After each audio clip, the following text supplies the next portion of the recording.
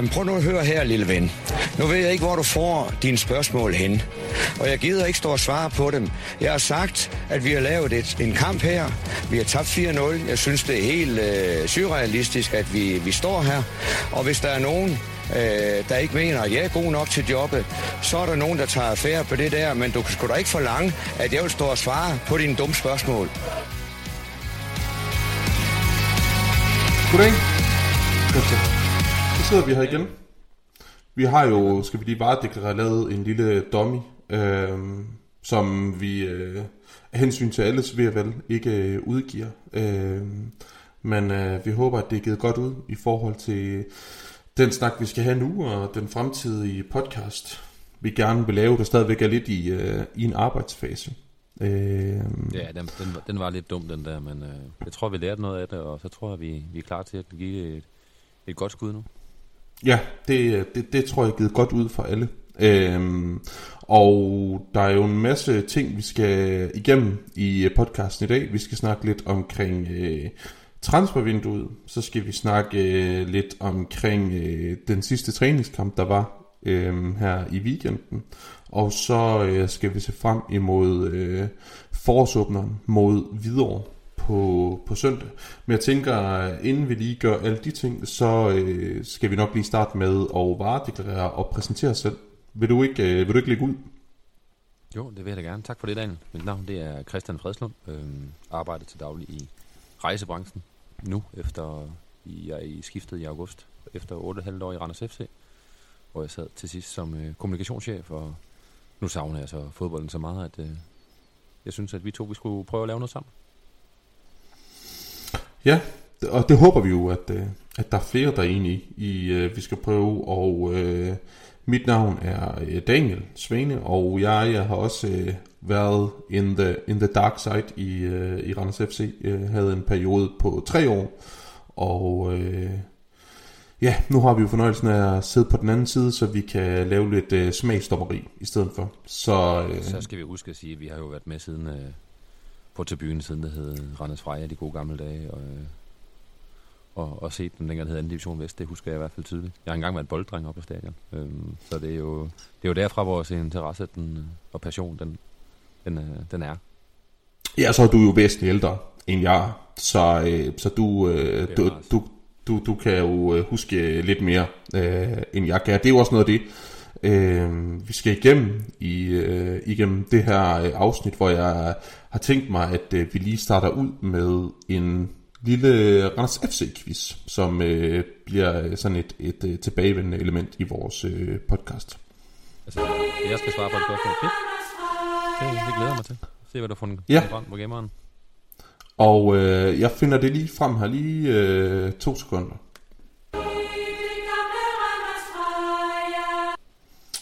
Jeg tænker, det er sådan, at jeg kommer med nogle forskellige små ledetråde til en specifik Randers FC-spiller. Og jeg kender jo nok ikke nogen, der kender flere Randers FC-spillere, end du gør. Så uanset hvad, er det jo en nem opgave for dig. Men vi starter ud i den lidt blødere kategori. Den spiller, som vi er på udkig efter her, skiftede til Randers FC i 2007 og forlod klubben igen i 2010 og spillede i den periode 95 kampe. Så det er den første ledetråd, du får. Og så kan vi tage lidt løbende, men nu har du i hvert fald mulighed for lige at sådan spore dig lidt ind på perioden, det kan være. Og det første punkt, vi skal igennem i dag, det er jo, kan man sige, transfervinduet helt generelt. Nu ved jeg ikke, om du havde lejlighed til at se noget af den træningskamp, der blev spillet her i weekenden. Ja, jeg skal være ærlig at tilstå. Nu har jeg selv været ansvarlig for det der på de ture der, men jeg synes, streamet, det var sgu af lidt tvivlsom karakter, så jeg valgte sgu at lade være. Jeg har set målene, som er blevet lagt op efterfølgende, men resultatet, det fejler jo ikke noget. Men jeg har desværre ikke rigtig set så meget fra selve kampen. Og jeg er jo for så vidt enig i forhold til det livestream, der kørte på YouTube, men jeg vil gerne sende et stort shout-out ud til den transmission, som svenskerne havde. Hvis man fulgte med igennem deres hjemmeside, så var det virkelig god kvalitet. Så der hoppede jeg over og fik spist mig igennem alle 3 halvleg, og det er den eneste af træningskampene, hvor jeg har haft fornøjelsen af at se fuld tid, og jeg må sgu egentlig indrømme, at jeg synes, det ser meget positivt ud. Nu har jeg også selv fornøjelsen af at skrive en klumme i ny og næ i tipsbladet, og en klumme, jeg har, der kommer i den her uge, er blandt andet det her transfer omkring Philip Bundgaard. Og jeg ved ikke, om det er en transfer, som du har stærke følelser omkring, Christian. Både og, det tror jeg alle med Randers FC de har. Jeg tror, man smiler lidt med det ene øje. Man plejer at sige griner, men jeg tror, man smiler lidt med det ene øje, og så græder man lidt, fordi når man er lokal, som jeg er, så synes jeg, det er fedt, når vores drenge de slår igennem. Men det synes også, det er fedt, når man kan sende dem videre på større adresser, som Brøndby jo er, og til et flot beløb efter, hvad det lyder til. Så jeg under jo Philip alt det bedste, og så tror jeg også, han mangler lige det. Han manglede lige det sidste for at slå helt igennem i Randers FC, så jeg tror heller ikke, han er uerstattelig på den måde. Jeg tror, han bliver vildt god og udvikler sig endnu mere, når han kommer på en større adresse. Så det er sådan lidt med en blandet følelse, jeg sidder med. Jeg ved ikke med dig. Det er jo lidt, i forhold til det her med, det er en af vores lokale drenge og sådan nogle ting, så har vi også begge to kendskab til Kasper Fisker, ikke? Og der er helt den her retorik med, at når spillere skifter til Brøndby, så har de jo nærmest alle sammen stået på Faxe-tribunen eller Sydsiden i deres ungdom. Og nu kan jeg så også læse, at Philip har været skabs-Brøndby-fan i hele hans liv. Det vidste jeg ikke, om du også vidste. Har du jo mødt Philip mere end en gang? Det er sgu ikke lige noget, jeg har bidt mærke i, men jeg tror også godt, vi ved, at det er en god måde at komme ind i Brøndby-fansens hjerte ved at sige sådan noget, der Wallis, han skulle bruge lidt mere tilløb, dengang han skiftede fra Silkeborg, efter han jo havde stået over i parken som dreng, ikke? Så jeg tror også, der er noget af det, der spiller ind. Udover selvfølgelig, jeg tror, mange har en eller anden form for tilhørsforhold til Brøndby, på grund af den der kæmpe interesse, og den der fanbase, de har. Ja, og nogle af det mere troværdigt. Jeg kan huske dengang, hvor vi sendte Jan Frederiksen afsted til Brøndby i sin tid. Der virkede det i hvert fald mere oprigtigt, at han havde en forkærlighed for Brøndby i forhold til både hvad Kasper Fisker og Philip har haft. Men i forhold til man kan sige den sportslige del af den her transfer, der har været med Philip, så i hvert fald noget af det, jeg også både har bidt mærke i den periode, han har haft, specielt her i løbet af efteråret, og så også i de kampe, vi har spillet på den anden side nu, det har jo været, og det har Bertel også været helt åben omkring, at han ikke har fungeret optimalt i en 4-4-2. Altså Philip ville være bedst, hvis han kunne få lov til at spille i et 4-3-3-system på siden, og så komme ind i banen. Og jeg tror også, at det er der er den bedste case for os ved at sætte ham til Brøndby, det er, at jeg tror også, at han kan få lov til at spille mest muligt på den position, hvor han er bedst, og dermed udvikle sig yderligere, og så vi skulle afsted til udlandet, og så lyder det også til, at vi har fået en fornuftig viderekøbsklausul på ham. Så jeg synes egentlig, at Søren har gjort det fint ved at få så mange penge i kassen for ham, og en fornuftig videresalgsklausul. Og så synes jeg... Jeg synes jo, det giver fuldstændig mening for alle parter, og især hvis vi ikke havde den der nedrykningsstreg i nærheden, så tror jeg, at alle vil være jublende lykkelige. Altså, jeg tror, det er den, der kan bekymre lidt folk i forhold til, at Philip alligevel havde en vis betydning for holdet, selvom han måske ikke var så kampafgørende hele tiden. Ja, og det er jo egentlig det, der også på en måde synes jeg er positivt. Jeg ved godt, at nedrykningsstregen er sindssygt tæt på, og det skal man have respekt for. Men vi spiller jo nogle gode kampe. Altså vi slutter jo sæsonen, eller i hvert fald efteråret, fin dag. Jeg ved godt, at vi har 2 hjemmebanekampe mod OB og Vejle, hvor vi kun får et enkelt point ud af det. Men der brænder Philip jo blandt andet også, ikke fordi at det skal hænges op på ham, et straffespark, men jeg synes jo, vi spillede fint, og den kamp, vi taber mod OB, er jo en freak-kamp. Og så synes jeg bare, at det jeg så i den træningskamp den anden dag, er jo, at de spillere, vi har fået ind, i stedet for bringer en ny dimension, som måske bekommer os rigtig vel. Altså det virker som om O'Day endnu en gang, synes jeg jo nærmest, det hver gang han har en rigtig god opstart, og så falder han lidt ud. Men jeg synes, det ser spændende ud med ham og Foseni. Altså, der er virkelig noget fart.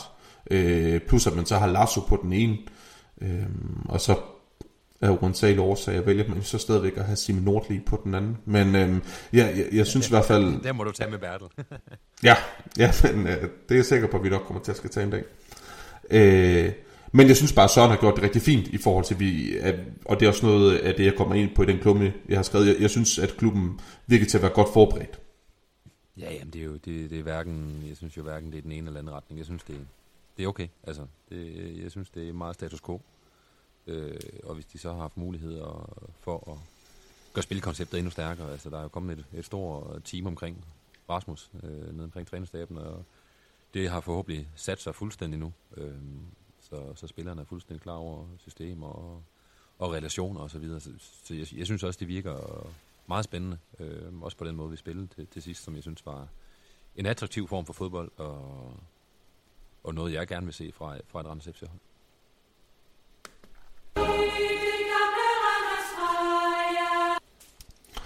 Og så skal vi jo også kigge ind i den her Hvidovre-kamp, som er coming up. Inden vi skal det, så skal vi lige have den næste lille nugget i vores quiz. Den spiller, der er tale om, var en spiller, som blev købt i Tyskland og solgt videre til Holland. Hold da op. 2007-2010 købt i Tyskland og så videre til Holland. Skal vi hoppe videre, så kan du tænke lidt mere over det. Hvad sagde du? 95 kampe? Ja, 95 kampe. For helvede, jeg burde styre på alle de der kampe. Jeg har så siddet så mange gange og opdateret de antal. Ja, men du kan jo... Jeg skal bare lige vide, om det er transfermagt, der er kilden på det her. Fordi det er... i alle retninger. Det er transfermagt, der er kilden på det. Ja, jeg tænkte det nok. Nå, men jeg tænker videre. Ja. Og så kan vi jo kigge lidt frem mod den her Hvidovre-kamp. Jeg ved ikke, om du kan huske det første opgør, vi havde mod Hvidovre i den her sæson. Alt for godt. Det var jo, så vidt jeg husker, så var jeg stadigvæk Randers FC ansat på det tidspunkt. Var det ikke i starten af sæsonen? Jo, det var den... Og med afbrydelsen der, og jeg skulle jo slutte af på toppen på hjemmebane med en nem sejr over Hvidovre. Det blev sgu ikke lige så nemt. Ja, det var vel din sidste kamp? Ja, jeg startede jo 1. august på det nye arbejde, så det var sgu lidt... det var lidt tragikomisk, må jeg nok sige. Ja, det er også for os, der var på stadion den dag, så ved vi jo, det var... det er ikke en dag, vi husker tilbage på med specielt stor stolthed, men man kan sige, omvendt så synes jeg også, at vi har lært meget siden, og vi også står et bedre sted nu, og nu skal vi jo over og møde et Hvidovre-hold, som har alt at vinde i den kamp, vi skal spille. Altså hvis det lykkes for dem at slå os på søndag, så har de jo i situationstegn kun 6 point op til os.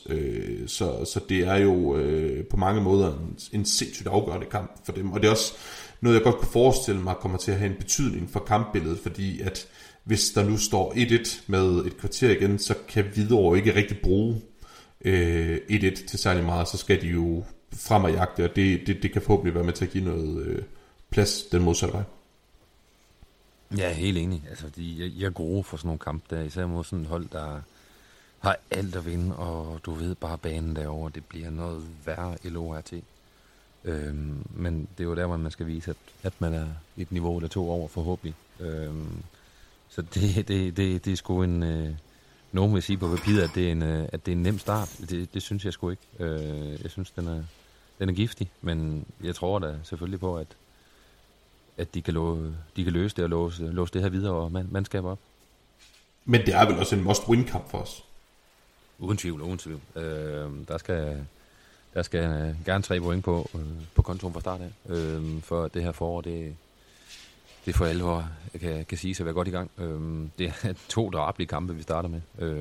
Så det bliver essentielt, at man minimum får et. Det kan jeg ikke engang få mig selv til at sige. Vi skal have 3 point i Hvidovre. Ja, jeg kan huske, inden vi gik ind til de her kampe, der så har heddet OB, Vejle, Hvidovre og Lyngby, Altså, der var succeskriteriet nærmest 12 point inden, så starter vi med at tabe til OB, og så siger man, så skal vi i hvert fald have 9 i det sidste. Og så spiller vi så uafgjort hjemme mod Vejle, og nu skal vi jo have 6 point i de første 2. Ja. Og så mit spørgsmål til dig, hvordan du tror, at Bertel og spillerne kommer til at gribe det her ind, især med banen i mente.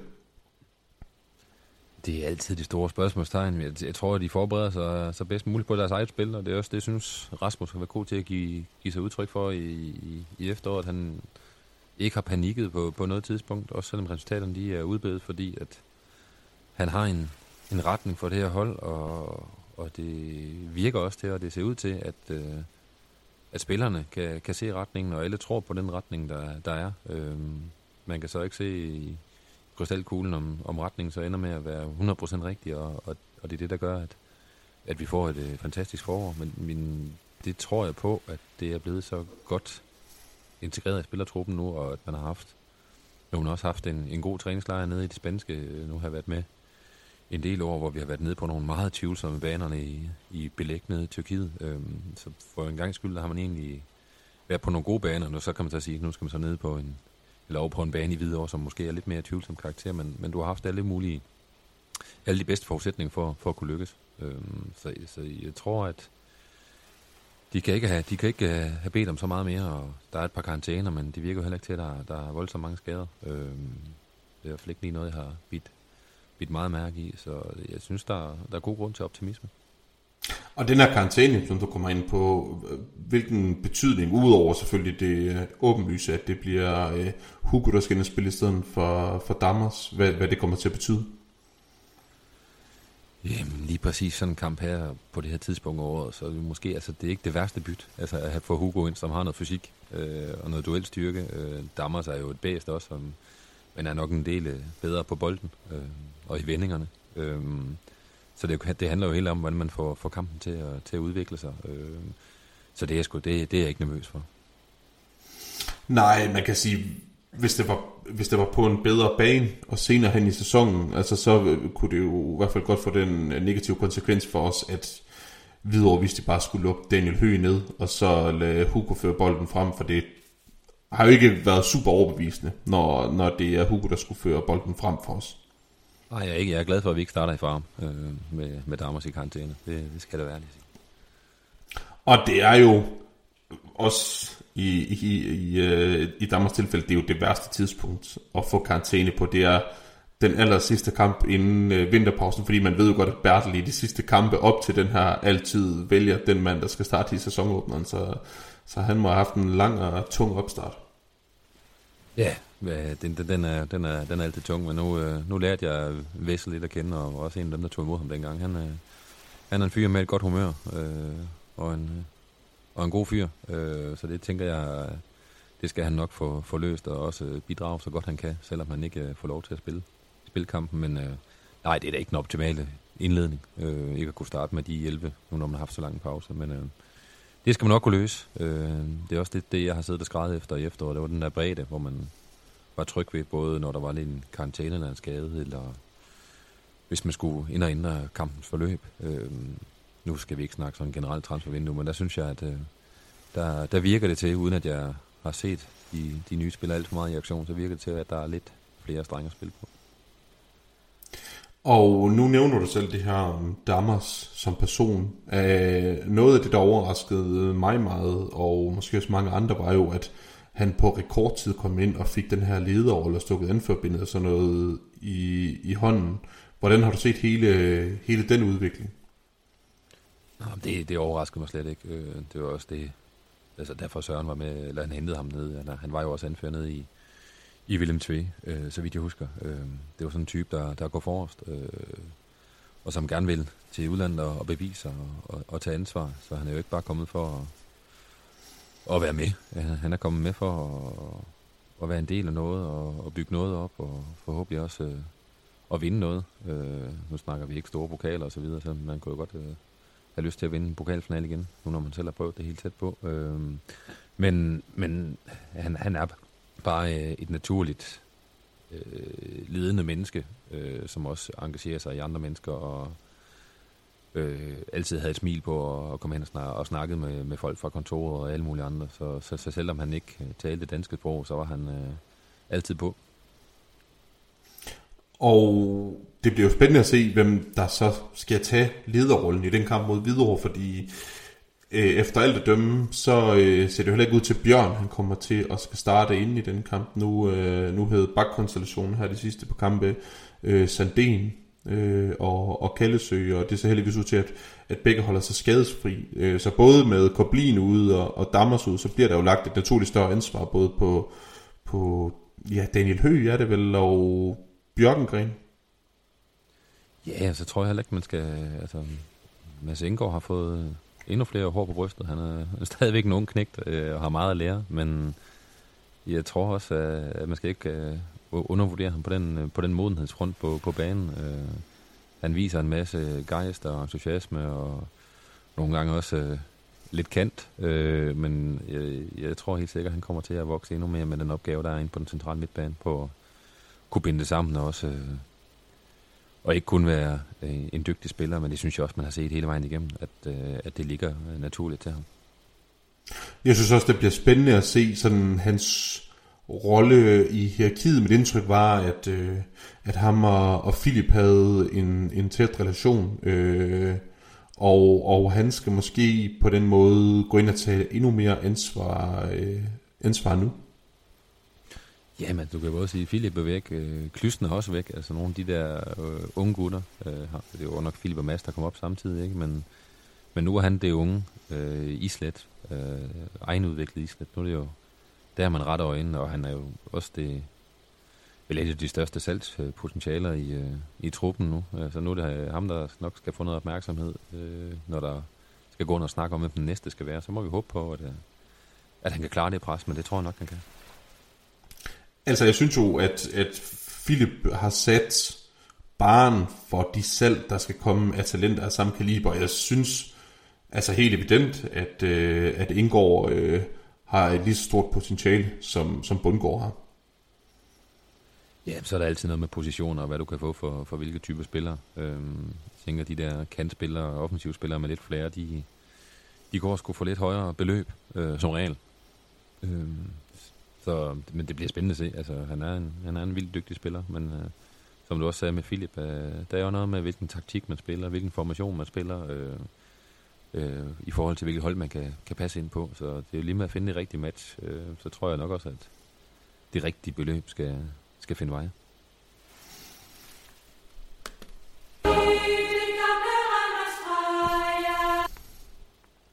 Nå, Christian. Inden vi slutter af, så skal vi jo lige have fundet ud af, hvilken spiller det er. Jeg ved ikke, om du er kommet tættere på nogen bud, eller... Jeg tror godt, jeg ved, hvad det er, men jeg tror, at du har fejl i den der kamp. Okay. Det må være noget Superliga-kamp, fordi hvis der er noget, du ved om mig, det er, at hver gang, der har været nogle kampe, så har jeg jo opdateret sådan en liste en gang. Jeg var ved Randers FC og skulle opdatere den inde på hjemmesiden.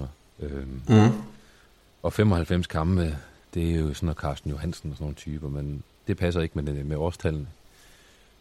Det jeg kan summe mig frem til i forhold til årstallene og i forhold til tysk fodbold, hollandsk fodbold, så er vi nede i det bagerste gelede. Kan det passe?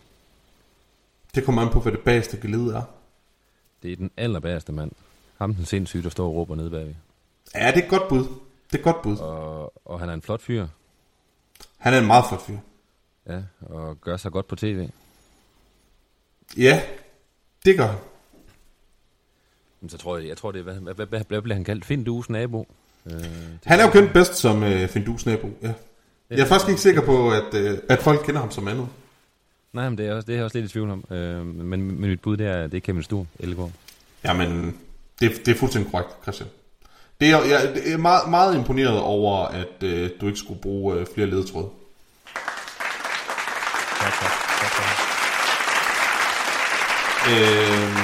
Og så er det jo sådan, at det er jo så mig, der skylder en blå tor. Ja, vi lader en blå tor hver gang.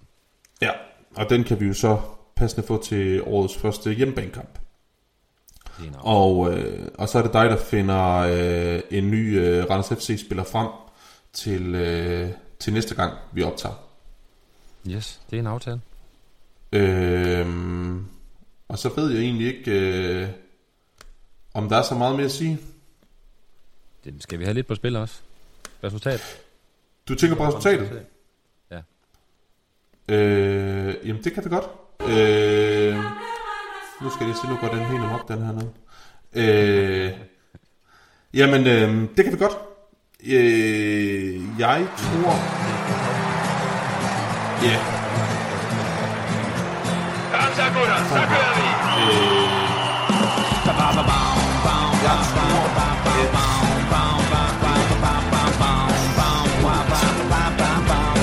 Skal jeg sige, hvem du tror?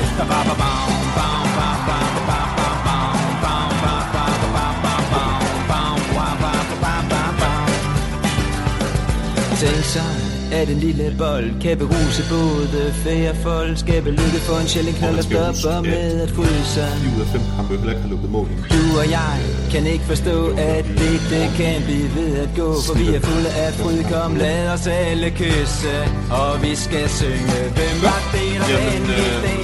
Det var det for os, ja. Store tasker. Hvem var det, der vandt i dag? Det var det for os, ja. Store tasker. Ja, det er halve liv. Fodbold er det hele. Kommer man fra Randers af, så får man begge dele. Bam, bam,